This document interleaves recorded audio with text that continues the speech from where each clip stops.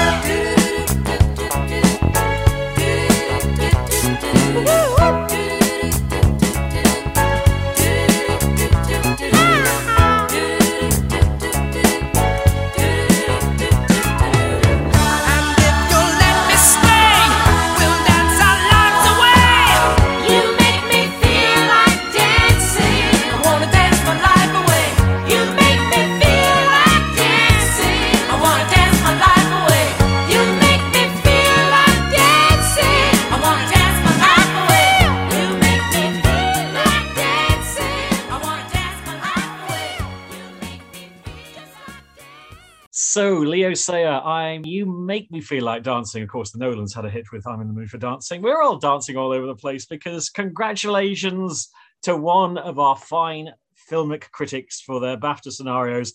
I can now reveal the officially sanctioned scores.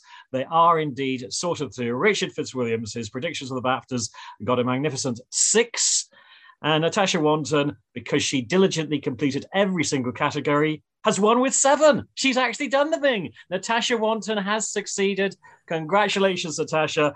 Richard obviously had a moment of pride. He felt, it's all right, I've done the best now. Actually just gave a top 10. You diligently went through all of the others, including outstanding animated feature, and you even got the adapted screenplay correct as well. So that's where you actually sort of managed to score 7 as opposed to Richard Fitzwilliams 6. So there we are. Bonus time, Natasha.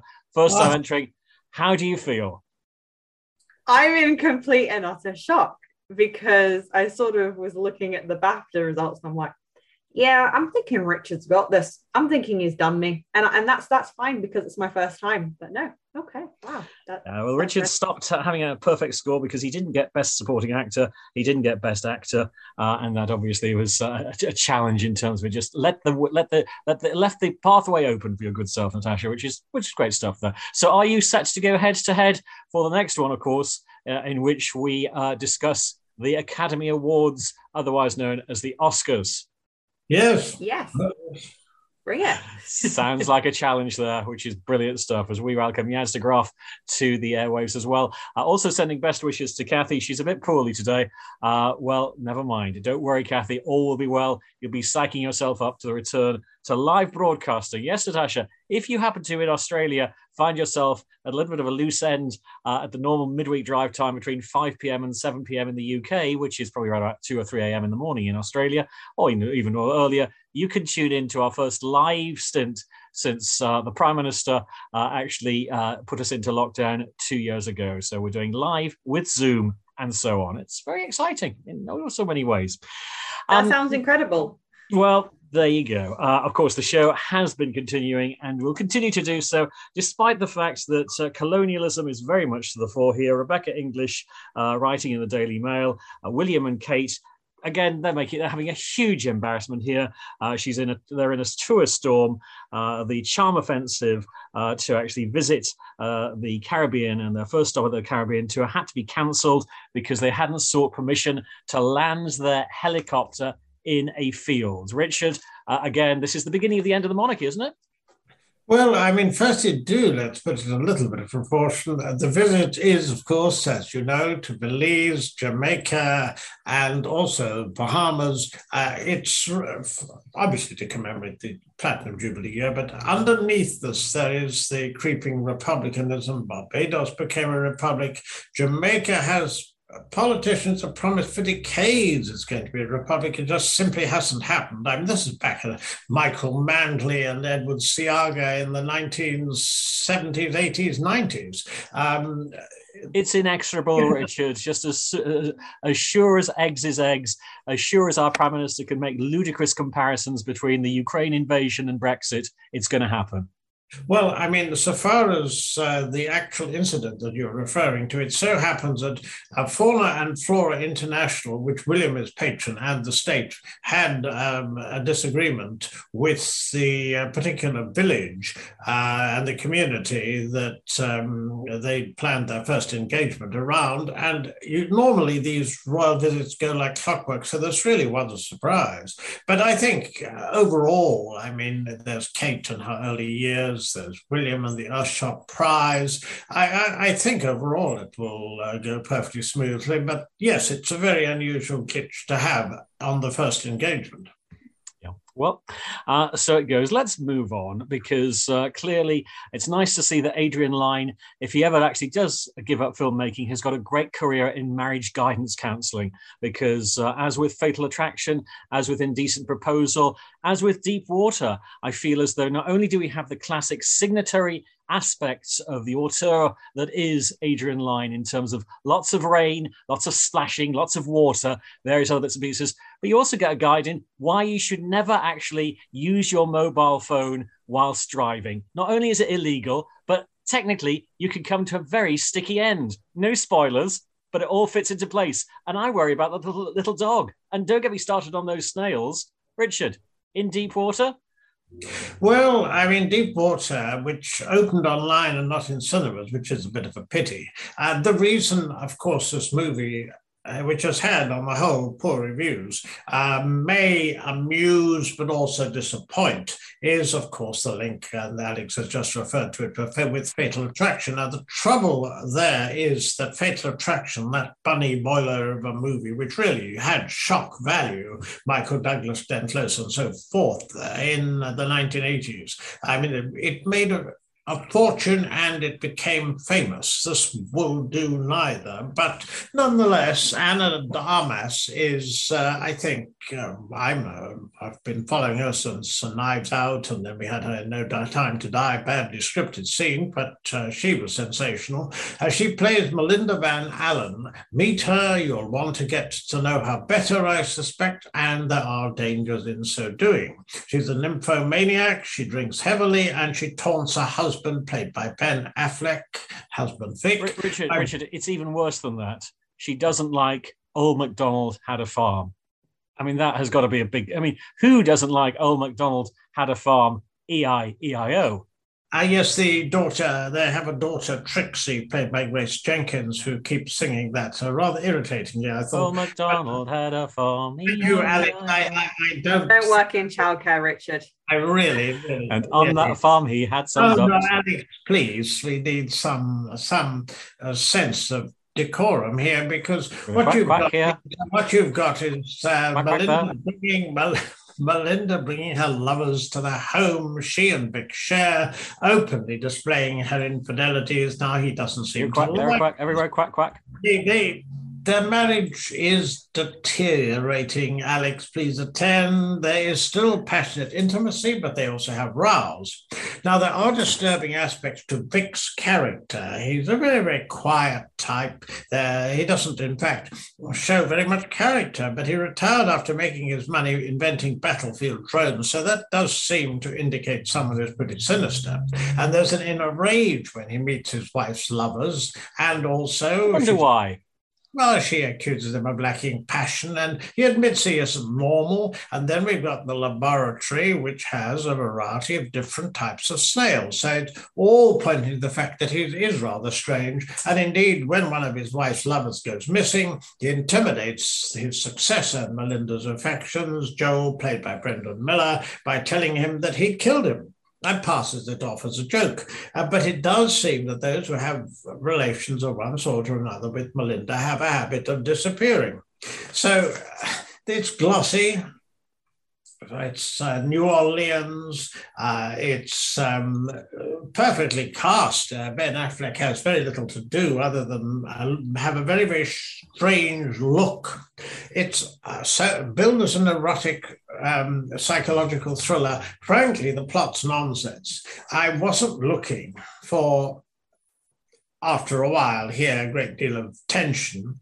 Anna de Armas is well worth it because she's an extremely consummate actress. I find her very, very sexy. The whole point in this movie is that it's supposed to be erotic and sexy, and a lot of people haven't found it that at all. Ben Affleck's the perfect foil. He appears a bit sinister. I mean, it seems to me this is a perfectly harmless movie at a time when we've had a pandemic. And harmless, Richard, harmless. What about the snails? They didn't actually sort of so they were yelling. They almost got eaten, and they ended up in a very pretty pickle. Well, I mean, the point is this is perfectly well acted, but what it lacks and what Fatal Attraction had was drama and indeed the power to shock. But nonetheless, there are twists and it's fun, I thought. Certainly, I enjoyed it more than most reviewers seem to have. Well, Ben Affleck obviously was pedaling like Batman in many ways to actually just even begin to catch up with that automobile. I mean, the automobile, I enjoyed the chase. I thought it was hilarious. In fact, I was roaring with laughter at Tracy Letts behind the wheel. He's also had an affair with Melinda, you see, so he may end up in problems. No clues, no spoilers. I mean, quite honestly, this is perfectly harmless fun, as it were. Yes, but not very good for marriage guidance, I wouldn't have thought. Natasha, as someone recently into wedlock, this is not necessarily a movie that you turn around and say, yeah, I think I'm going to actually use these as role models for the Wanten household. Oh, I think Melinda would be a fascinating role model for those who like that sort of thing, which, I mean, no, some people do like being taunted and humiliated and so forth. The Duke of Windsor was an example. No, he was a famous example. There's an interesting theories that have been going around for years that the reason that he fell for Mrs. Simpson, and he always liked married women, always went with married women, was this desire to be humiliated. So, you know, I assure you, Alex, you wait till we have a movie by Jacques Audiard next week on this topic. But in fact, no, there are many cases. You're suggesting that similar thing could be happening with Meghan and Harry. Let's just hold it there. Natasha, Wanten, have you actually seen this particular movie? Is it one which you tend to think, what happened to that little dog who effectively was so cute, but at the end of the day had to cope with the nightmare of being in the back of the car whilst a maniac is driving? Yeah, no, I haven't seen this movie. And to be honest, I probably won't. It's not... Yeah, I am aware of Fatal Attraction. I have seen clips of Fatal Attraction. I do not, from the trailer, believe this has the same gravitas or drama. The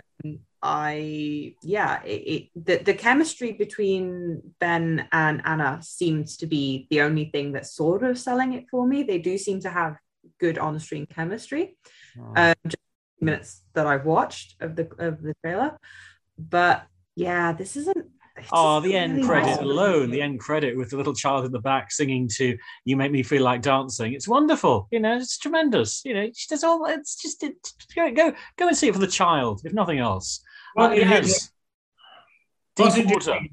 You haven't told us, by the way. You never do. You don't tell us. But I was sorry. I just want to pick him up because firstly, he appears to have seen this one and won't rate it. When he doesn't, I'll give it 7 out of 10. What? 7 out of 10. I agree. Why? The world must be coming to an end. Yes. I interrupted you. Yes. Is this one for yourself? I'm quite torn. I feel like I wouldn't watch it, but something intrigues me, but something doesn't. It's kind of like a push and pull situation. It's the dark side of your character, as you see. There's a dark side to many, and that's why I could resist watching it quite early on a Saturday morning, as soon as I knew it was out, because of Fatal Attraction, and because there's an evil part of all of us, I think. No, Richard, I'm shocked because I thought you were much more a Flashdance fan, Jennifer Beals and the Pose in Flashdance, or possibly Indecent Proposal, which also treads this water, at that time with Demi Moore in the role that effectively Anna de Armas takes on board for this one. Verdict, according to Empire magazine, despite his erotic thriller credentials, Line makes a tepid return to the director's chair with a rather basic adaptation of an intriguing marital character study that Affleck studies to enliven. They give it a huge 2 stars for Empire magazine. That gives you a general sense of how obviously the press are actually indicating this. So cinematically it's very good, and if you like Leo Sayer, you love this movie because basically you make me feel like dancing. Anyway, and Old MacDonald, of course, having a farm. Let's not get hurt about this issue because obviously not John, who was obviously in the delightful world of heaven and actorial routine, but this time William, no relation, has obviously passed on into a whole new world and effectively will no longer be with us, will he? He will not indeed, and he was probably best known, certainly for his Oscar success, as the gay man who cross-dresses, who shares a cell with a political prisoner in Brazil in Kiss of the Spider Woman, which I saw many years ago and was most impressed by. But I mean, there's very little doubt he had considerable presence in a whole variety of movies in different parts, opposite Kathleen Turner in Body Heat, playing a lawyer, and it was a pretty erotic movie. He was teacher. Richard, is it the spring that's actually got you sort of, is the sap rising? Is that the reason we're going down this erotic thriller routine? Well, I can only say that I'm doing an obituary of an actor who is one of his best roles, considered one of his best roles. There are 5 of them. And going down that, you wait till we get to Red Rocket. That's all I say to you if you're interested in the erotic, although it certainly isn't. Body Heat was a notable role, teacher in Children of the Lesser God. That was as well much praised. He was a reporter in Broadcast News, which was it was a very good film indeed, and he played a mob boss in The History of Violence, and indeed he also had a role in Marvel movies later in the day. So General Thaddeus Ross, no less. It was an impressive career, and yes. A very sad passing in his early 70s. And you missed out one of his greatest incarnations, of course, that of the Stanley Kubrick and Steven Spielberg jointly directed Artificial Intelligence, or AI, movie, which in so many ways relaunched the whole 2000s issue with Haley Joel Osment just wanting to be a blue boy. Or please, Blue Fairy, make me a real boy. Natasha, William Hurt, have you seen any of his movies? I haven't seen some of his earlier stuff, and certainly not the eroticas that Richard's talking about.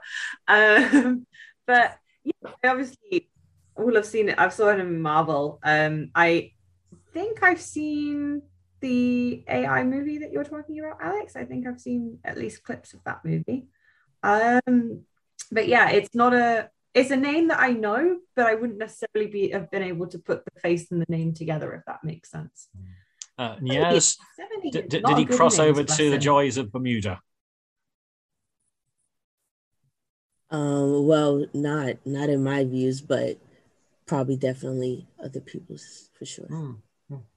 Well, it just goes to show generations. And remember, of course, you're a long time dead. So it's the bits that you do in between being born and passing on to the whole thing that's really significant. Where are we going with respect to Red Rocket, Richard? Is this something which you would say that, if you're a charismatic con man and a washed up porn star, you see, Natasha, I'm slightly worried about this. Next thing, Richard will be actually singing the praises of 50 Shades of Grey, the whole trilogy. No, I won't. And I certainly didn't see any trilogy. I mean, it's that was you say that now, but really, Well, Red Rocket is on in the cinema and has just opened. Deepwater is a movie which has got a lot of press and has just opened. So I would point out to you, I try and spread it around. And with Red Rocket, yes, he's got a 17-year absence. He's in Hollywood. He's been a porn star. And we meet Mikey Saber, played by Simon Rex. And he returns to the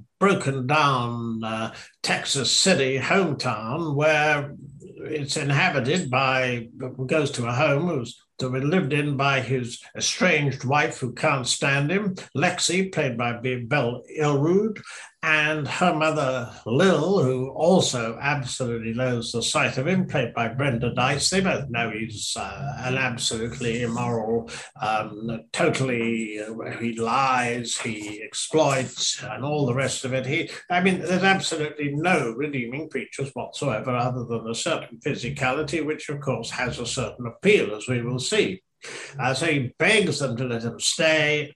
From the couch, he moves in with his ex, literally, and also he does jobs around. The problem is he's got a 20-year gap in his CV, where in Hollywood, once a porn star, well, you're always looking to go back, aren't you? So the problem is he makes it's an unfortunate turn of phrase, Richard. Always looking to go back. Please, let's keep it above board. Don't frighten the horses. And my point with this guy, he was good at one thing, that's selling pot. So Leandria, played by Judy Hill, arranges it so he gets some money. And so he takes Lexi and also Lil to the local donut shop. And who is behind the counter? You will find Strawberry, played by Susanna Son. And, well, when he sees Strawberry, he's attracted, hangs around the joint. They start a relationship, and, well, it so happens that he wants to get back to Hollywood and take her. He's a fantasist as well. But that, of course, means leaving his ex-wife and simply walking out on him. He's got some money. And obviously, Richard, if you actually have been selling pot, you inevitably would hang around the joints. It's a done deal. Very good, Alex. I can see you're doing real well. I'm just alerting the listener to, of course, your way of actually sort of inserting these little snippets in terms of your reviews. That's all. It's a footnote.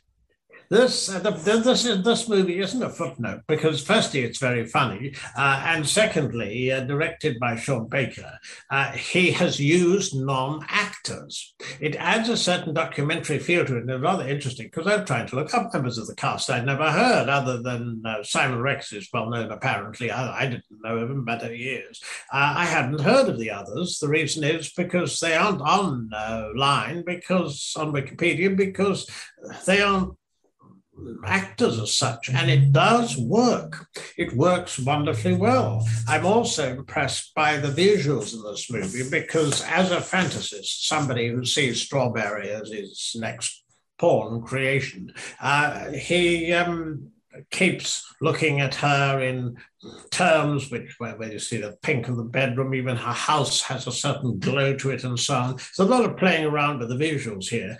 You're really dealing with a depraved, exploitative individual, but Simon Rex is wonderful. It's a superb performance. It's compulsive viewing. And as I say, but I admired this movie both visually and also because the supporting cast is superb. Precisely what happens to him in the era of Me Too Does everything turn out unhappily or happily? I don't think there's much doubt about what the answer there is. But the point is, it's a very, very entertaining movie, and it's a real surprise. I hadn't heard of those involved with it, and I have to say that I was very, very amused by it. So as Tom Schoen, critic for the Sunday Times, might say, Mikey is like a human car crash. You wouldn't wish him on anybody, but you can't take your eyes off him. Could be just like our Prime Minister. Never mind. Okay, let's move on and find out, Yaz, is Red Rocket one for you? I'm quite intrigued, and the fact that it has like a good sense of humor, a little lighthearted, definitely might catch my eye. 2 hours, 8 minutes, though, could be a bit of a sort of schlep for that point of view. 128 Alex. Minutes there.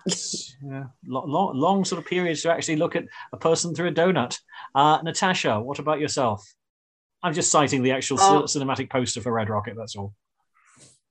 Oh, I'm game. This looks great fun. It does look like a good movie. I like the humor. I like it. Yeah, I like the description that they gave. It's sort of, he's a car crash, but you can't take his eyes off him. He does seem to have that sort of magnetism about and charisma about his character, just from the little bit of the trailer that I did see. I'm slightly concerned as to how I might go about watching it though, because looking online, I believe this is one of those weird cases where we got the film before you did. I believe it was actually released in Australia in January. So it's in the cinema. So it's going to be a case of waiting to watch when it's going to be released on some sort of streaming service, I believe. Only 45 days, and half of that's already gone now. So I just sort of let it go, let it work in that sort of system. Failing that, just get into a wonderful rendition of Old MacDonald Had a Farm, which I think is excellent in so many ways. You can keep it going for hours. You just start adding loads of random animals, and then you just make up the sounds for them. It's brilliant. Yeah. And with Alexa also providing the same thing as well, it just opens up so many delightful ways. Still, I didn't have Alexa on my Gold Duke of Edinburgh, but I did have Old MacDonald, so that got me through it. It works well. So did we have a score? Wait, yes, we agreed on the score of 7. Red Rocket, your score, Richard? I agree about the 7 for Deep Water. Red Rocket, I'm actually going to 10 because for what it is, I thought it was a scream, but also it's a wicked movie. So as a surprise, and I also like this idea of having non-actors in roles and they carry them off with aplomb. I simply didn't know it. So, yes. You're suggesting that actually all of those trinkets that are provided by Hollywood then are meaningless because at the end of the day, any random soul from the streets can actually be a perfectly good actor. And why should we celebrate this whole acting prowess? Don't you dare say the Oscars are random trinkets, Alex. What I'm saying is in this particular case, it did work. Okay. So, Natasha, what do you have in mind for your cinematic viewing over the next week then, if anything? I'm hoping to try and get a hold of Turning Red. You know me, I do love a good animated. Everyone on the internet is talking about it, and I'm triggered by the conflictedness of that, because a lot of people are saying that I don't want to spoil the premises of the movie for those of you who are not aware of what happened in the movie, but a lot of people are saying that concepts of puberty should maybe not be in a kids' film. And to which I say, rubbish, because kids should be learning about this kind of stuff. It's not inappropriate. But I mean, Richard, I'm shocked that this isn't on your list of things to see. A 13-year-old girl turns into a giant red panda whenever she gets too excited. That has got to be right up the Fitzwilliams street of, I've got to go and see this, even though it is animated. Alex, I can only apologise. So it looks then, Natasha, as though you'll be alone on this particular one for Turning Red. I mean, obviously... My sister, I'm intrigued. My sister gave it a 7. So she's already seen it. She's given it a 7. My dad gave it a 6.5. So I await with bated breath to see what I will think of it.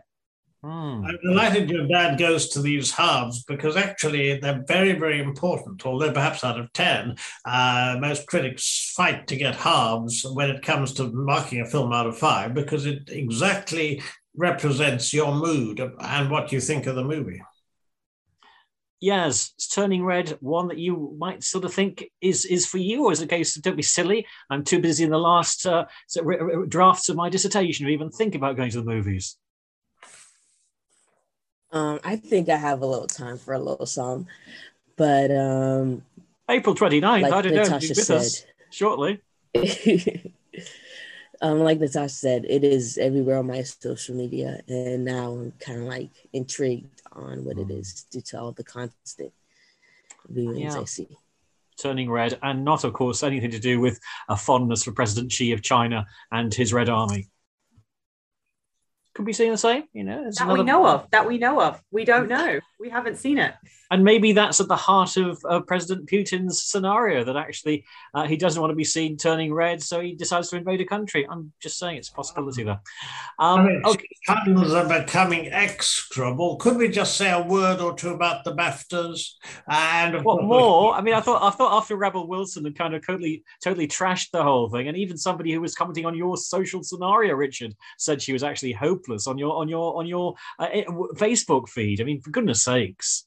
No, well, I mean, firstly, I don't think she was hopeless. Remember, I mean, a lot of the stuff is written for, obviously, of course it is. The point, though, I think she's got a pleasing personality, and I think she carried off as much as was possible, but there were some awful gags. Yes, the Sandman one, and the cake with Benedict Cumberbatch's face got cut up and so on. If you get poor material, I thought she did her best. The trouble with the evening was that if Will Smith is given wins Best Actor and isn't there, if Jane Campion, and it happened to clash with another awards ceremony, two others actually, and she won Best Director, which indeed she absolutely should have, and she's not there, then that is unfortunate. Also, Paul Thomas Anderson for Licorice Pizza wasn't there. The BAFTAs have changed. They were attempting to influence Hollywood. Now, with 19 out of the 24 first-time nominees, they're basically champion diversity and world cinema and British cinema. Outstanding British film went up to 10. They did, I think, hope to get, they didn't do too badly with the ratings, some 3 million, I think it was, but June and No Time to Die had nominations, and June won 5. I did think what kept it very interesting for me was that I thought confidently Power of the Dog would sweep, say, cinematography. I was convinced Cody Smith-McPhee would win for Best Supporting Actor and Benedict Cumberbatch would for Best Actor. None of that happened. And so I just wondered almost until the very end. They seemed out of love with that movie. They weren't, as we discovered, because it won Best Picture and Best Director for Jane Campion. But it appeared that they might be, and Coda, which is a remarkable movie, Child of Death Adults, is absolutely wonderful, could suddenly, we knew Belfast wasn't going to win Best Picture because it won Outstanding British Film, so that it wasn't going to win both. Once that was the case, I still thought Power of the Dog would win, but I was unsure because it had lost out on all the earlier awards in the screenplay and so on. So I found it very exciting, very glossy, very slick evening. Richard, I shall quote from a comment on your Facebook feed from the curiously entitled Irene. Joanna Lumley was much better than Fry or this cheap girl with indecent humour, but who listens to what we would like to see? Who takes decisions responsibility? She then curiously goes into the whole notion of we Lithuanians declared independence. 32 years have passed. We became EU, NATO members. What is happening now? I can hardly believe it would have been possible. Who takes responsibility? Or the leaders of Europe, blink or the leaders of Europe until it is too late. I couldn't work out what she actually quite meant in that, to be fair, Richard. But I have to say that I wouldn't quote gibberish because you get plenty of it online. Secondly, I haven't even seen it.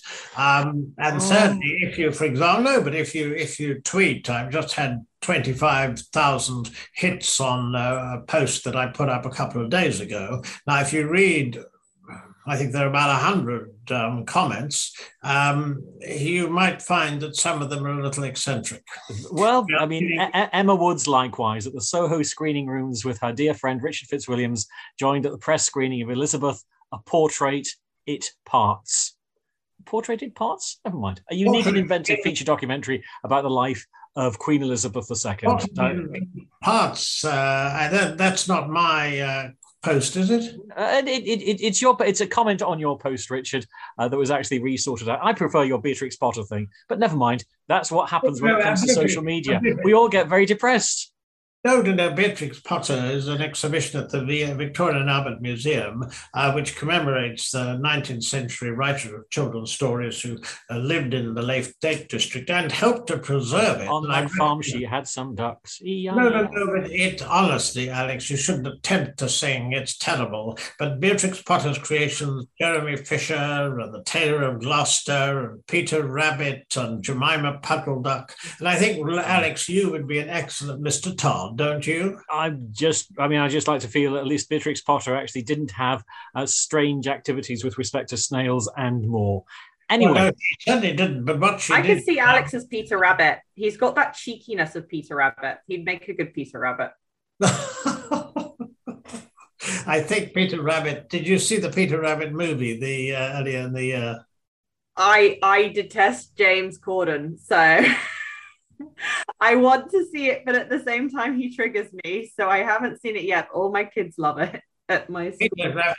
I think Beatrix Potter, I mean, the illustrations were charming. I was brought up on them, and I just loved it, and it was wonderful to go to the Victoria and Albert Museum and just wander around this beautifully. It's a small exhibition, but her love of the Lake District, they've got some mesmerizing film of the Lake District, and she helped to preserve a great deal of it. And she was someone who had these glorious little creations, Mrs. Tiggy Winkle and Squirrel Nutkin and so on. So, it's really wonderful. It's a lovely show, and it goes on till January of next year, so I would recommend it. I don't know if anyone's been or if it's still running. My family's from Cumbria, so I went up there quite a lot when I was younger, and they have a museum up there for her, and it's like an interactive one. It's just sort of walk in, and it's all like you're in that world with all the figurines and models, and it's beautiful. It's I don't know if it's survived COVID, and I hope it has. And I haven't been since I was about 12, but if it survived that, it's definitely worth a look. They're delightful, and the illustrations, the way she writes them, they're really, really sweet. I mean, it's something that's still, they're very, very innocent and absolutely ideal for children, and introducing them to the animal world, and that's same with biodiversity is such an important issue. I thought this exhibition was really charming. And let's be honest, at the end of the day, you can't imagine Adrian Lyne making a film about Beatrix Potter, or if he did, he'd have lots of rainfall and probably unsavoury activities of bodily natures. That's by the by. Thank you, Adrian Lyne. At least he managed to produce some good commercials in his time, but maybe he actually should try and do something new which stretches his particular oeuvre. So, Richard, any indications what you're going to be looking at next week? Wait until next week. There's a French film by Jacques Audiard, and another which has Mark Rylance and could involve golf. Yes. Well, again, the whole golf scenario could be easily confused in so many ways, but Mark Rylance is in it, so obviously it's got to have some sort of challenge. After all, he was very good in Green Lantern. To Natasha Wanten, to Yaz de Graff, to Richard Fitzwilliams, keep on keeping on, and of course, most importantly, keep watching the movies. And we meet on Oscar Day, so my predictions follow.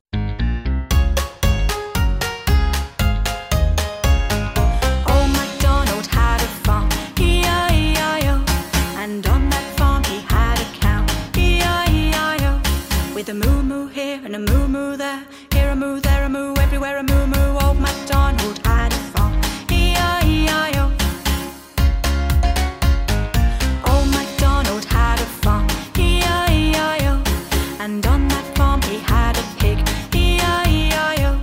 With an oink oink here, an oink oink there, here an oink, there an oink, everywhere an oink oink. Old MacDonald had a farm, E-I-E-I-O.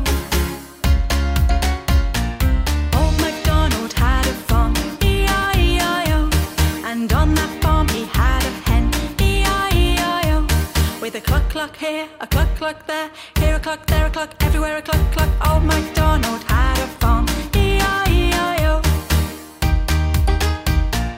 Old MacDonald had a farm, E-I-E-I-O. And on that farm he had a duck, E-I-E-I-O. with a quack quack here, a quack quack there, here a quack, there a quack, everywhere a quack quack. Old MacDonald had a farm, E-I-E-I-O. Old MacDonald had a farm, E-I-E-I-O. And on that farm he had a sheep, E-I-E-I-O. With a bar here, a bar there, here a bar, there a bar, everywhere a bar.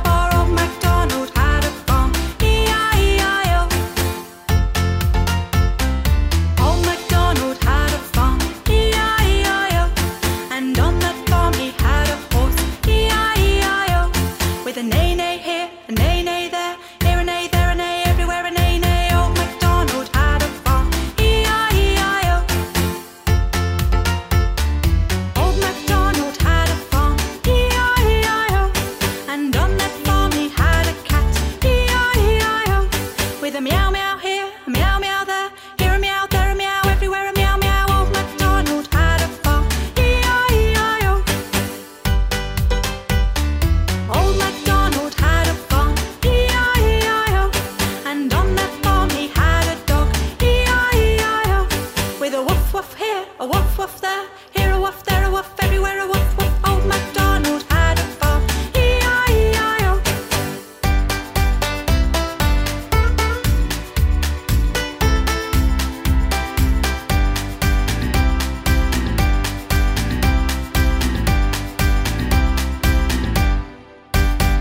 So, Mother's Day around the corner. And of course, it's also the weekend at which the clocks go forward as well. So we technically lose an hour's sleep, or maybe we gain it again in the autumn. But how do we say thank you to our mums these days? Well, best person to actually ask surely has to be a mother extraordinaire. She does a whole range of things, whether she's actually looking after her children, she's presenting, she's just an all-round wonderful Renaissance woman, I like to think. Jenny Powell, how are you, Jenny?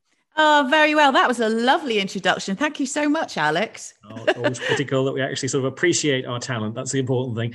We've also got from One for All gift cards, the fabulous Lou Hickey with us. How are you, Lou? I'm really good, Alex. Thanks a million. How are you? Excellent. Great stuff. Makes a change because normally we have Aoife from One for All, but obviously you're in today, which is even more wonderful. So great stuff. Jenny, let's turn to yourself. This research which suggests that almost a fifth of mothers agree that actually there's no better job than being a mum. Is that the case when you're standing watching your child playing football on a wet afternoon? Well, what can I say? I didn't intend on that quite happening, because I've got two girls. But for some bizarre reason, Pollyanna, who's 13, she decided that she was going to play football. So I am that mother that's, at the side of the football pitch every Saturday, in rain, storms, hail, you name it. Yep. But I have to say, do you know what? Being a mum, it's just the satisfaction of, it's the pride, isn't it? I'm just so proud of my girls, basically. And that feeling is just the best feeling in the world. I'm not responsible for how amazing they are, by the way. But yeah, it's just a feel-good factor. My favourite thing of all, Alex, is when we're all together, because Connie's at uni now. So, it's difficult. We're not all together that much anymore. But when we are, I just love those moments. I mean, Jenny, who knows? You could have the next Steph Houghton sort of coming in all sorts of ways forward. So, it could be worthwhile sort of progressing that football side of things. Lou, saying thank you, of course, it's also important. I mean, Jenny's actually just eulogised there about being a mum, but we know actually fundamentally it's important to say thank you. And just share with us your own experience. I mean, are you a mum, Lou, for instance? I'm not a natural mum, but I am a mum to lots of friends and family's children. So I am Auntie Lou. I'm the one who dresses them up and does face painting and loads them full of chocolate and then hands them back. I'm not so sure that the mums in my group would say thank you to me for doing that, but it is so important to show our appreciation for mums for everything that we do. And it was interesting, Jenny, you were saying there about giving up your free time every Saturday mornings, because our recent One for All gift cards research actually showed that one of the unexpected things about being a mum was how little free time that you actually get to yourself. Yeah. So I thought that was really interesting, and it really is the case. I certainly know that with my own circle. Yeah. And Jenny, obviously, mixing and matching your own broadcasting career with being a mum, etc. It's one of those things where, frankly, as a male, I don't know how you do it, but that's part of the course. Well said, Alex. At least you've realised, Yeah, it's taken me time, but I have realised. In terms of that, would you say that actually that reciprocity, if you like, when it comes to Mother's Day in particular, which is a time to appreciate all mums, etc., that the importance of just saying thank you is you can't overestimate it, how important it actually is. Oh, definitely. One of my sayings is sometimes when I'm really overloaded and I really am multitasking, like today's one of them, just before I started my day's work, I'd had to have, I've done the school drop off, I've got the shopping's just arrived, I've walked the dog, and then I've got an outfit to arrange to come in for an event I'm doing tomorrow. And so it goes on and on and on. And that's not even before I start my real job. And it's just remembering all those important things for the children, which I've managed to do as well. And sometimes I do it. And of course, it is a thankless task. Sometimes I just say, thankless task, that it's just going to go unnoticed. So, it's great with, just being able to, on one day, just say, do you know what? It's not a thankless task, Mum, and we do really appreciate you. Is so important. And we don't take that day for granted either. So please don't forget. And Lou, from your own perspective, just looking with One for All gift cards, is that really a useful gift to actually just show that you can have all sorts of things within that which can actually help just show that appreciation a little bit more for our mums? Well, absolutely. And, it's funny, Alex, I was chatting with a couple of friends a few weeks ago at brunch, and we were discussing Mother's Day and what we would be able to get our mums as presents. And one of my friends was saying her mum is one of those that has all the latest gadgets and gizmos. She has everything. And whereas another friend of mine was saying that every year she buys her mum clothes. And every year her mum turns around to her and says, Suzanne, love, have you got the receipt? So the One for All gift card is a great idea because it really is a gift of choice. You can spend it in over 55,000 stores nationwide. You can spend it online. But apart from that, when mum is spending it, she's going to be thinking of you. So, it really is a great gift solution. Jenny, a fifth of those surveyed said that it was much harder than they anticipated when they became a mum. I mean, let's face it, people might be listening to this now saying, I wish I could be like Jenny Powell. She's a perfect mum. But were there any instances and times where you've had challenges and you thought, I don't know about this, actually. I didn't sign up for this. This wasn't in the contract. Oh, many, many occasions that's happened to me. And by the way, I'm not a perfect mum. Just, social media, we put stuff out there. It's not real. But what I will say is that just sort of looking back, I've certainly had some really rough times. I had an awful divorce. I had a baby that was like 10 weeks old when I sort of separated from my husband. And I had an 8-year-old there as well. And, there were definitely dark moments for me. But probably it was more pressured because, I was in the public eye. And then I'd sort of, not only was I pressuring myself about keeping everything going at home and keeping the girls happy and making them feel like there was nothing to worry about, but I was also doing, things in front of the TV cameras and, on radio, where I had to still be that person that everybody expects you to be. So it's kind of a double whammy, to be honest. But you know what? When I look back, I think the biggest thing that mums will say is it's a guilt thing. You're constantly feeling guilty. Those are the sort of moments, the low moments when you're like, I can't do this because I'm not, I'm just giving everybody a little piece of me and it's not enough for my kids. And all I can say is, you can do what you can do. And more than often, it's enough. It's just you who have these ridiculous high expectations. And we really mustn't pressure ourselves because I think most of us are doing a really good job.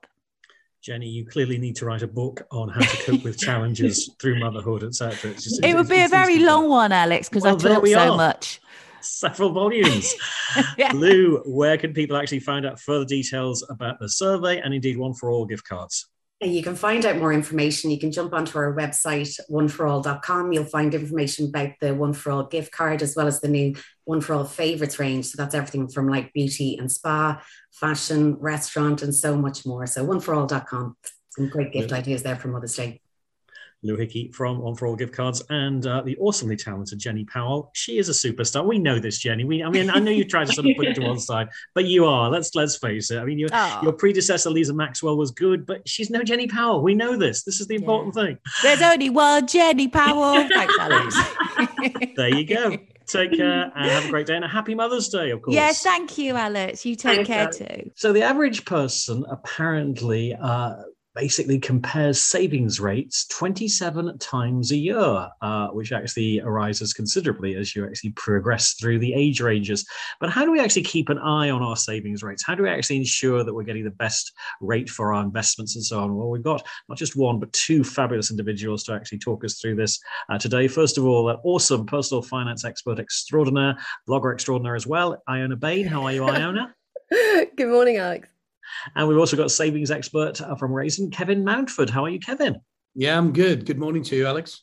Excellent. Now, Iona, clearly we've had a good few years where the saving rate has been minimal, to say the least, and indeed very basic. But one of the byproducts of our interest rates going up is, in theory, our savings should improve as well. Isn't that right?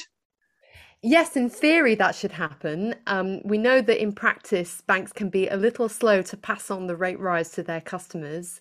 But nonetheless, I mean, we could start to see some light at the end of the tunnel for savers who, as you've said, have had a pretty torrid decade with the base rate being at a record low rate. So, yeah, we're going to see the Bank of England announce its latest interest rate decision tomorrow, and that's likely to be a rise in the base rate.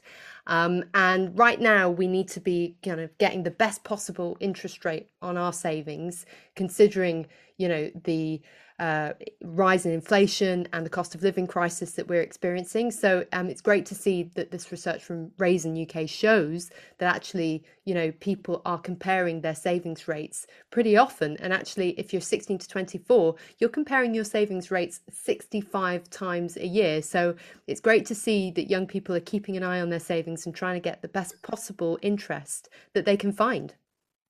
Kevin, from your own perspective, do you feel it's actually not just important that we compare our savings rates, but also we look for the best deal as opposed to just saying, oh, I've been with this bank forever, so I might as well just stay with it forever? Yes, and I think that's the key thing here. And interestingly, as generally a credit-hungry kind of nation, there are a lot more savers than there are borrowers.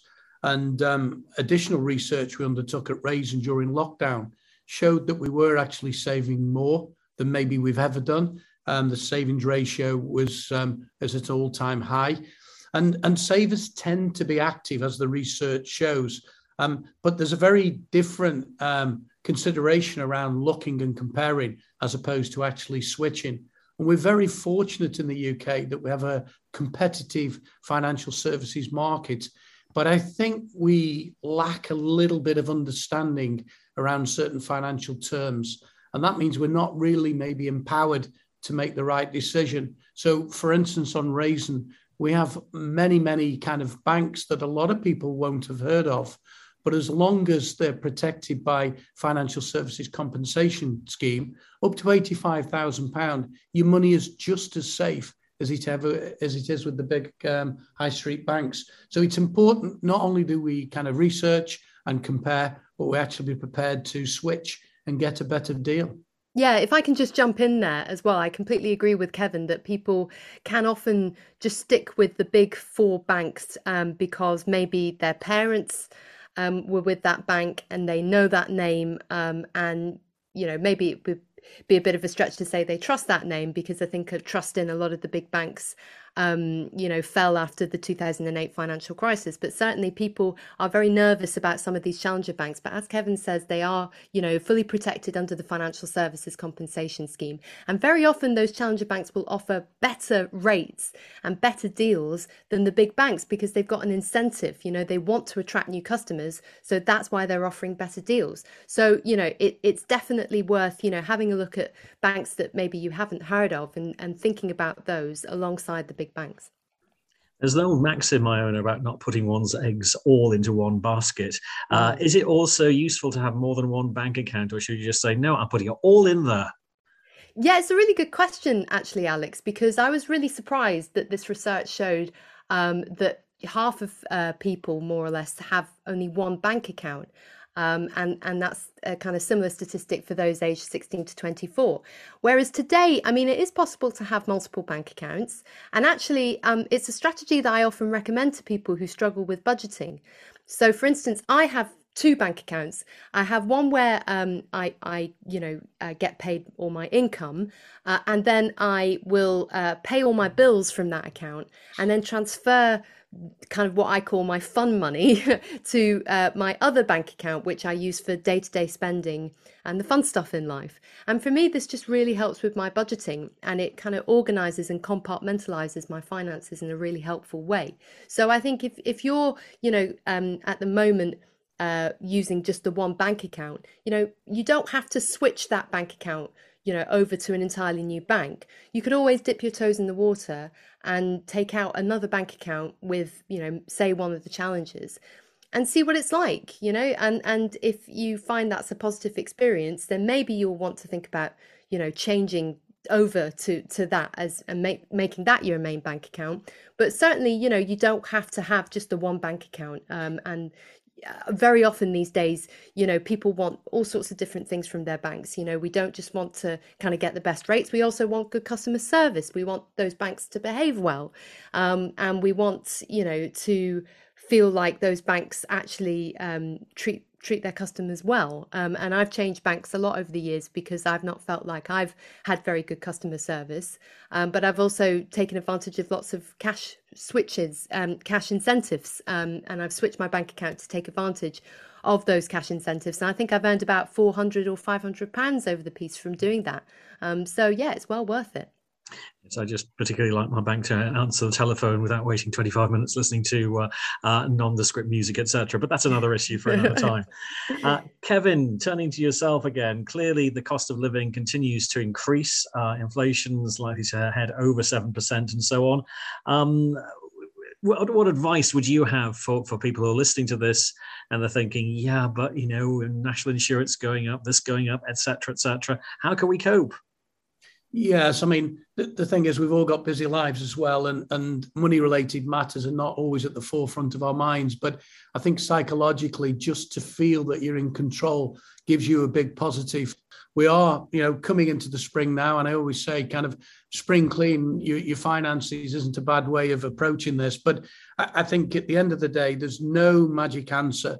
We are going to feel the pressure on the household budget. So every little bit that we can do to minimise the impact, obviously, as I say, is a more positive outlook on things. So as I say, try and have a look across all the financial products. The chances are most of us can make more out of our hard-earned cash. So as I say, just to set a little bit of time aside will be well worth it. Where can people go to, Kevin, to find out further information about Raisin? Well, certainly in terms of choice for savings products, go to raisin.co.uk. That's RAISIN. And clearly youngmoneyblog.co.uk is always imprinted on our mind, Iona. Is there anything else that you'd like to actually mention as well? No, other than the fact that you can also find me on Twitter at Iona Young Money. Of course, absolutely stuff. Iona Bain, superhero when it comes to finance. And of course, Kevin Mountford, huge thanks. Take care and have a great day. Cheers, Thanks, Alex. You too. Thank you.